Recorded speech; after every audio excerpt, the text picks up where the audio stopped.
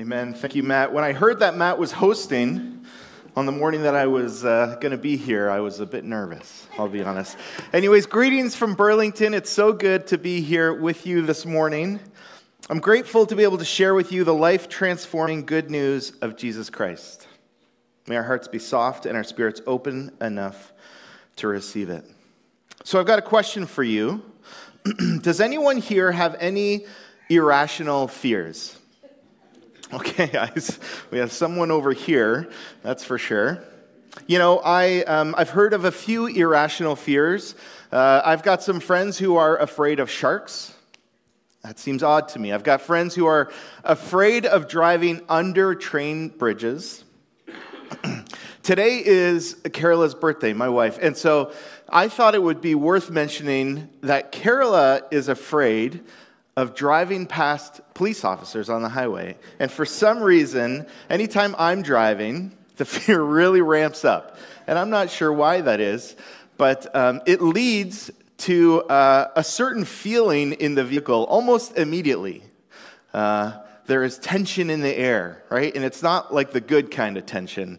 It's the bad kind of tension. And since I shared Carola's irrational fear, my irrational fear is of mushrooms. Yes, it's true. So today is a chili cook-off. Really excited about that. It also probably means that I won't be eating a lot of the chilies because I'm not sure whether they have mushrooms in them or not. This is true. This is what irrational fear does to us. It impacts our lives. It changes our behavior. It comes in and out of our day-to-day lives. I'm so afraid of mushrooms that if I'm invited to your house, I will be rude about it. I'll ask you, is there mushrooms in this? And if there is, I will either not eat it or I'll pick them out. Or if I don't believe you, I will fish through the food. I'll do this. I'll literally do this. And I can tell you, that's not a great behavior when you're a guest in someone's home. I don't recommend it. Now, I can't tell you where this irrational fear came from. It probably has something to do with some childhood trauma that I asked my mom if there was mushrooms in something, and she lied to me, and I discovered them, and this spurred on this fear of mushrooms that I have, that it's blown way out of proportion. It's transformed what mushrooms mean to me in my life. And yes, I have tried to eat mushrooms. Everybody asks me, they're so great. You know what? They're fungus. That's right. I actually don't like to call it irrational. I think it's quite rational. Well, this is what I want to dive into this morning. And I want to use a story that Jesus told, a parable. Now, a parable is a way of telling a story or getting a point across that might not seem so obvious. We have parables in our day, things that you have probably heard of, the tortoise and the hare, right? The boy who cried wolf, the scorpion and the frog. This one might be my favorite. If you don't know it, it goes, there was a scorpion who tried to cross a rushing river, but couldn't because scorpions can't swim. So he approached the frog, and he said, "Frog, will you ferry me across this river so I can get to the other side safely?" The frog knew that scorpions were dangerous, and he probably shouldn't. But in rationalizing, the frog thought, well, if the scorpion stung me, that would be silly, because that would mean we both die in the river. So the frog said, "Yes, hop on my back. We'll get to the other side together." So they do that, and as they're crossing the river, midway through, suddenly the scorpion stings the frog, and the frog is slowly dying, and he says to the scorpion, "Why did you do that? Now we're both going to die." And the scorpion simply responds, "It's in my nature." Parables have a way of flipping our presumptions on their head, and it's no different with Jesus. Jesus talked a lot in parables. He told many, many stories, along with the Socratic method that he used, right? His ability to answer a question with questions. Parables were really the hallmark of his teaching style. Stories told by Jesus turned people's assumptions on their heads. They flipped their religious expectations upside down. They disarmed people, and they allowed people enough imagination to allow them to open themselves up to another way of thinking. This is an awesome way of getting a point across. Author Robert Capone describes parables this way, Jesus' parables specifically. Bad people are rewarded in the prodigal, the unjust steward. Good people are scolded, the elder brother, the diligent workers. God's response to prayer is likened to a man getting rid of a nuisance. That might be my favorite parable, in The Friend at Midnight. And in general, everybody's idea of who ought to be first or last is liberally doused with cold water. Right? We have these assumptions about who should be first, who should be last, what prayer should be like. And Jesus flips those on their heads. Now, the truth is, parables can be confusing because of those reasons.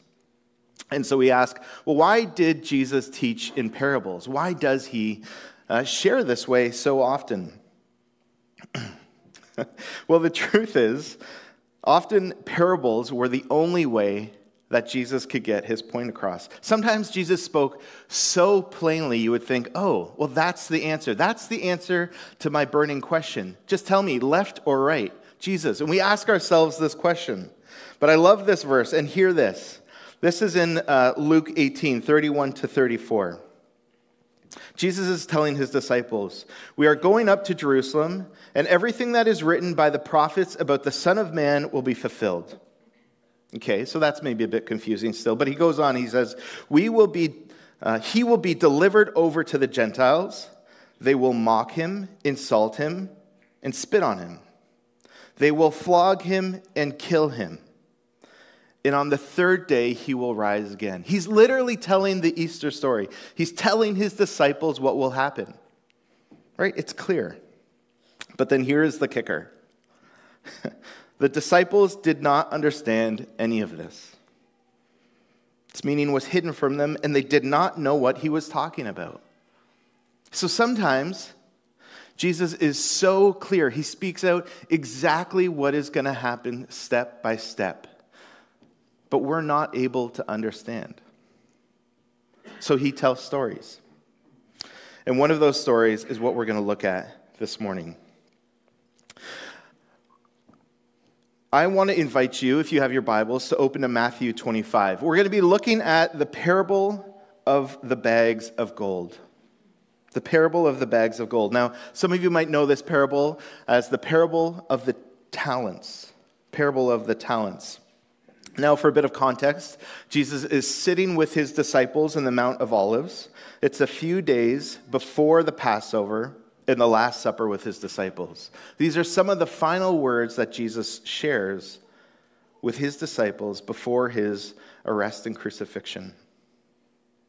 So will you read with me? And if you don't have your Bibles, you can follow along on the screen, starting at verse 14. Again, it will be like a man going on a journey. So just a brief stop here. It is the kingdom of heaven. He's talking with his disciples about what the kingdom of heaven will be like. So again, it will be like a man going on a journey who called his servants and entrusted his wealth to them. To one he gave 5 bags of gold, to another 2 bags, and to another 1 bag. So some of your translations might say talents, 5 talents, 2 talents, 1 talent. A talent, or a bag of gold here, is essentially worth 15 to 20 years worth of money for a day labor. Like a ton of money, more money than any of these servants have ever seen before. So he is entrusting these servants with a lot of responsibility. So I'll read that again. To one he gave 5 bags of gold, to another 2 bags, and to another 1 bag, each according to his ability. Then he went on his journey. The man who had received 5 bags of gold went at once and put his money to work and gained 5 bags more. So also the one with 2 bags of gold gained 2 more. But the man who had received 1 bag went off, dug a hole in the ground, and hid his master's money. After a long time, the master of those servants returned and settled accounts with them. The man who had received 5 bags of gold brought the other 5. Master, he said, you entrusted me with the 5 bags of gold. See, I have gained 5 more. His master replied, Well done, good and faithful servant. You have been faithful with a few things. I will put you in charge of many things. Come and share your master's happiness. The man with 2 bags of gold also came. Master, he said, you entrusted me with 2 bags of gold. See, I have gained 2 more. His master replied, Well done, good and faithful servant. You have been faithful with a few things. I will put you in charge of many things. Come and share your master's happiness. Then the man who had received 1 bag of gold came. Master, he said, I knew that you are a hard man, harvesting where you have not sown, and gathering where you have not scattered seed. So I was afraid, and I went out and hid your gold in the ground. See, here is what belongs to you. His master replied, You wicked, lazy servant. So you knew that I harvested where I have not sown and gathered where I have not scattered seed? Well, then you should have put my money on deposit with the bankers, so that when I returned, I would have received it back with interest. So take the bag of gold from him and give it to the one who has 10 bags. For whoever has will be given more, and they will have an abundance. Whoever does not have, even what they have will be taken from them, and throw that worthless servant outside into the darkness, where there will be weeping and gnashing of teeth. So the thing I love about this parable is that it ends on a real high. Exactly. No, the truth is, like many parables, there's a lot to them. They're a bit intense. They're a little bit confusing. And this one is no different. So there's a lot of misunderstandings about this parable, things that I want to clear up first before we go any further. Sometimes people think that this parable is about money, right? Now, there's money is a central figure here. There's the talents or the bags of gold. And so money might be an obvious thought. It's about increasing the amount of money they had, or about working hard to earn more from God, right? The one who had was given more. Or it's about being successful in what they've been called to. The ones who increased their amount were rewarded versus the one who didn't was punished. It's not surprising and is understanding if people conclude that this is what this parable is about. But these are not the main themes of this parable. All right, let's look at the master's responses and we can see why. In verses 21 and 23, his response to the first 2 servants is, Well done, good and faithful servant. You have been faithful with a few things. I will put you in charge of many things. Come and share your master's happiness. Just a note there before I go on. That phrase, well done, good and faithful servant. There's something special in those words, and I think all of us long to hear these words. Well done, good and faithful servant. And I just want to encourage you this morning and say those words to you. Well done, good and faithful servant. Well done, well done. Let those words impact you. All right, compare that to verse 26. To his response to the third servant, he says, You wicked, lazy servant. All right, and eventually he takes that gold from him and gives it to the first. The master doesn't focus on the money or the amount of money or even how the money is made. That's not the purpose. He focuses on how the servants respond to the gift given to them, to the opportunity given to them. And that's the challenge for us this morning. How will we respond to the gift given to us? So often we want to know what direction we should take in life. Should we go this way or that? What is the best way forward? How do we respond to situations at work, in life, or in school? We just want Jesus to tell us the steps one by one, all the way along. But the truth is, sometimes we aren't able to hear those steps. Sometimes we need to walk in faith. Jesus calls us to be like the first and the second servant who were faithful, not like the third servant who was fearful. Now, this third servant is an interesting character. It's interesting because he doesn't actually do anything wrong to the listeners of that day. When a servant was entrusted with something meaningful or worth a lot of money, for them to bury it was a common response. In fact, when you buried that thing or that money, they weren't liable for it anymore. These were the acceptable standards of the day to the listeners. That's what flips this parable on its head. Right? That's the thing, that's the difference here. The assumption is, okay, let's bury it, let's release liability to it. But Jesus says, no, that is not the response. All right? Jesus calls us to live lives of faith, not fear. And that is what this is about. Jesus calls us to live lives of faith, not fear. So what does that mean for us today? How are we going to be faithful rather than fearful? What does that look like for us day to day? Because there's a lot of things to be fearful of. Sharks, mushrooms. It just makes sense. So what does fear do to us? Let's look at that first. What does it mean to live lives of fear? How does that impact us? Well, firstly, fear distorts reality. Fear distorts reality. We see in this parable that the third servant was afraid of his master. We read that. But the truth is, his master was trustworthy. His intentions were good. When he gave over those bags of gold, he didn't say, do this or else. He just says, put it to work. I entrust you with this money. And right away, because of the fear, the third servant thought, if I don't do this correctly, my master is going to do this and this. He is a harsh man. The truth is, the servant knew of the master, but he didn't know the master. He didn't know his heart.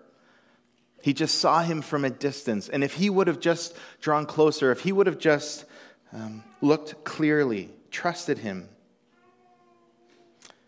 he would have known that he just wanted him to use the money for the purpose of what he said. The outcome wasn't the goal. And so fear distorts reality. Fear also abdicates responsibility. It pushes it aside. He took that bag of gold and he buried it. He said, no more, I don't want responsibility for that anymore. I'm not going to work with it. I'm not going to touch it until he's back. I don't want responsibility for it. When we are so focused on wrong versus right, on avoiding risk, and on not doing the bad thing, we often would rather choose to give up responsibility than take those risks.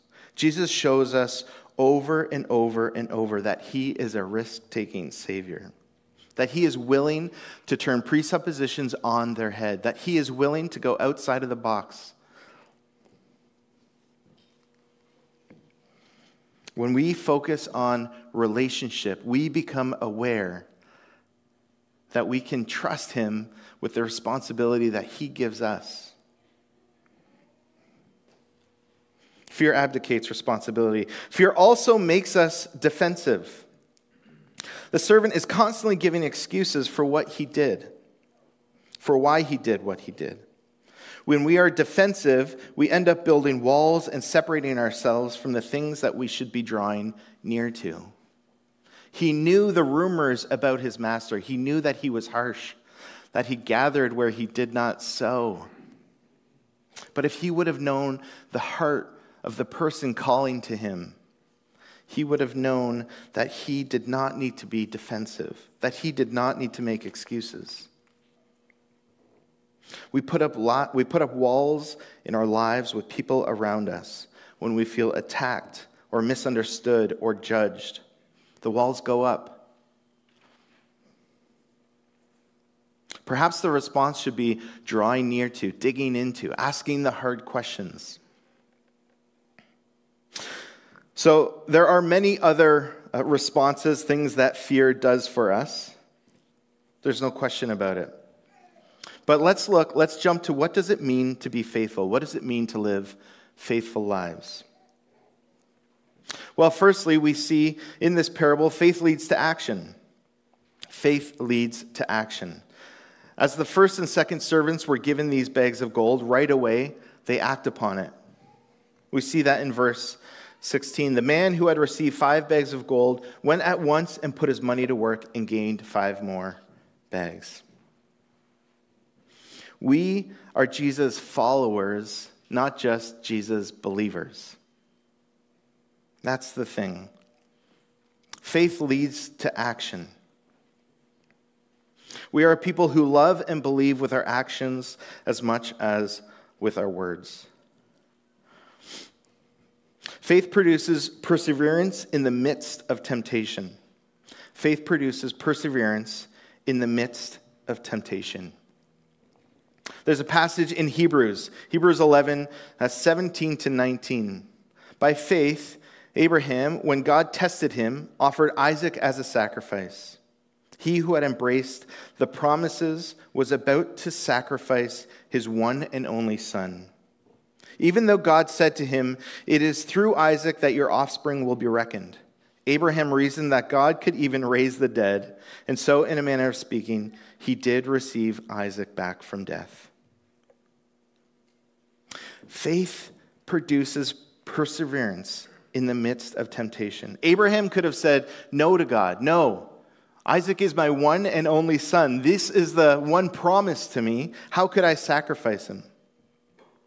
But he kept listening to God. He trusted God because he knew the heart of God. And as a result, he persevered. Perseverance means that we don't give up. We push through the hard times, even if we don't understand. The times that we fail, the times that we're tired. And this happens to all of us. We all need perseverance. We all struggle with this. All right, this is one of the reasons why we come together like this and we hear the stories Sunday after Sunday, why we join connect groups and life groups, why we connect in relationship, why we dig in, because perseverance is easier when others are encouraging us. We need others in our lives to build us up, to spur us on, to help us not give up. This is the way that we live our lives of faith. And finally, faith gives us peace about the unknown. And I just love this. In Hebrews 11, verse 1, the author says, "Now faith is confidence in what we hope for, and assurance about what we do not see." Faith is confidence in what we hope for, and assurance about what we do not see. Faith gives us peace. So often our fear of the unknown is based on consequences that we assume will happen in the unknown. Right? We have these fears about what we think is going to happen, what we think the consequences will be of these fears that we assume will happen. And when we have peace, when we have the assurance that we can trust, that we can live by relationship in Jesus, then we don't need to react to those unknowns, that we don't need to make assumptions. But it's Jesus here that reminds us faith is enough. It's not about the result. It's about trusting him and receiving his peace as a result of that understanding. So we know faith leads to action. Faith produces perseverance. Faith gives us peace about the unknown. So when we ask the question, are we going to be fearful or are we going to be faithful? I would encourage us to choose faithful. And how does this impact us then day to day? What does this mean for us? Mother Teresa, working in India, in Calcutta, she was asked by a British journalist who came up to her and said, how do you persevere? How do you stay motivated to help in such dire circumstances? Where you can heal, where you can give food, where you can provide places of shelter, and yet you're not even scratching the surface, where the need is so high. How can you stay motivated? How can you keep doing this day after day? And her response to that journalist was, I am not called to be successful. I am called to be faithful. And I think that is the same call for us as Jesus followers. We can get so caught up in our lives of fear about being successful, about doing the right thing, that we can forget that our lives are about being faithful, not successful. The author John, in 1 John 4:18, he puts it this way, and I love this. 1 John 4:18, there is no fear in love, but perfect love drives out fear. There is no fear in love, but perfect love drives out fear, because fear has to do with punishment. There is no fear in love. And so as we go about our days, as we think about, am I living a life of fear or am I living a life of faith? Just remember, there is no fear in love. That Jesus calls us to the way of love, and that way is a way without fear.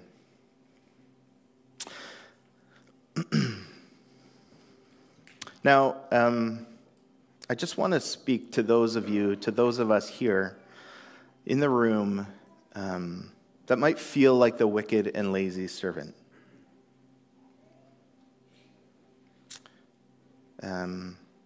Maybe you were told that you were no good. Maybe you have that assumption about yourself. Maybe you feel like you've screwed up so big that there's no going back. Maybe you live a life of fear and you feel like you can't accomplish anything. Maybe you hear the words in your head every day, I am a wicked and lazy servant. Maybe they sound differently in your head.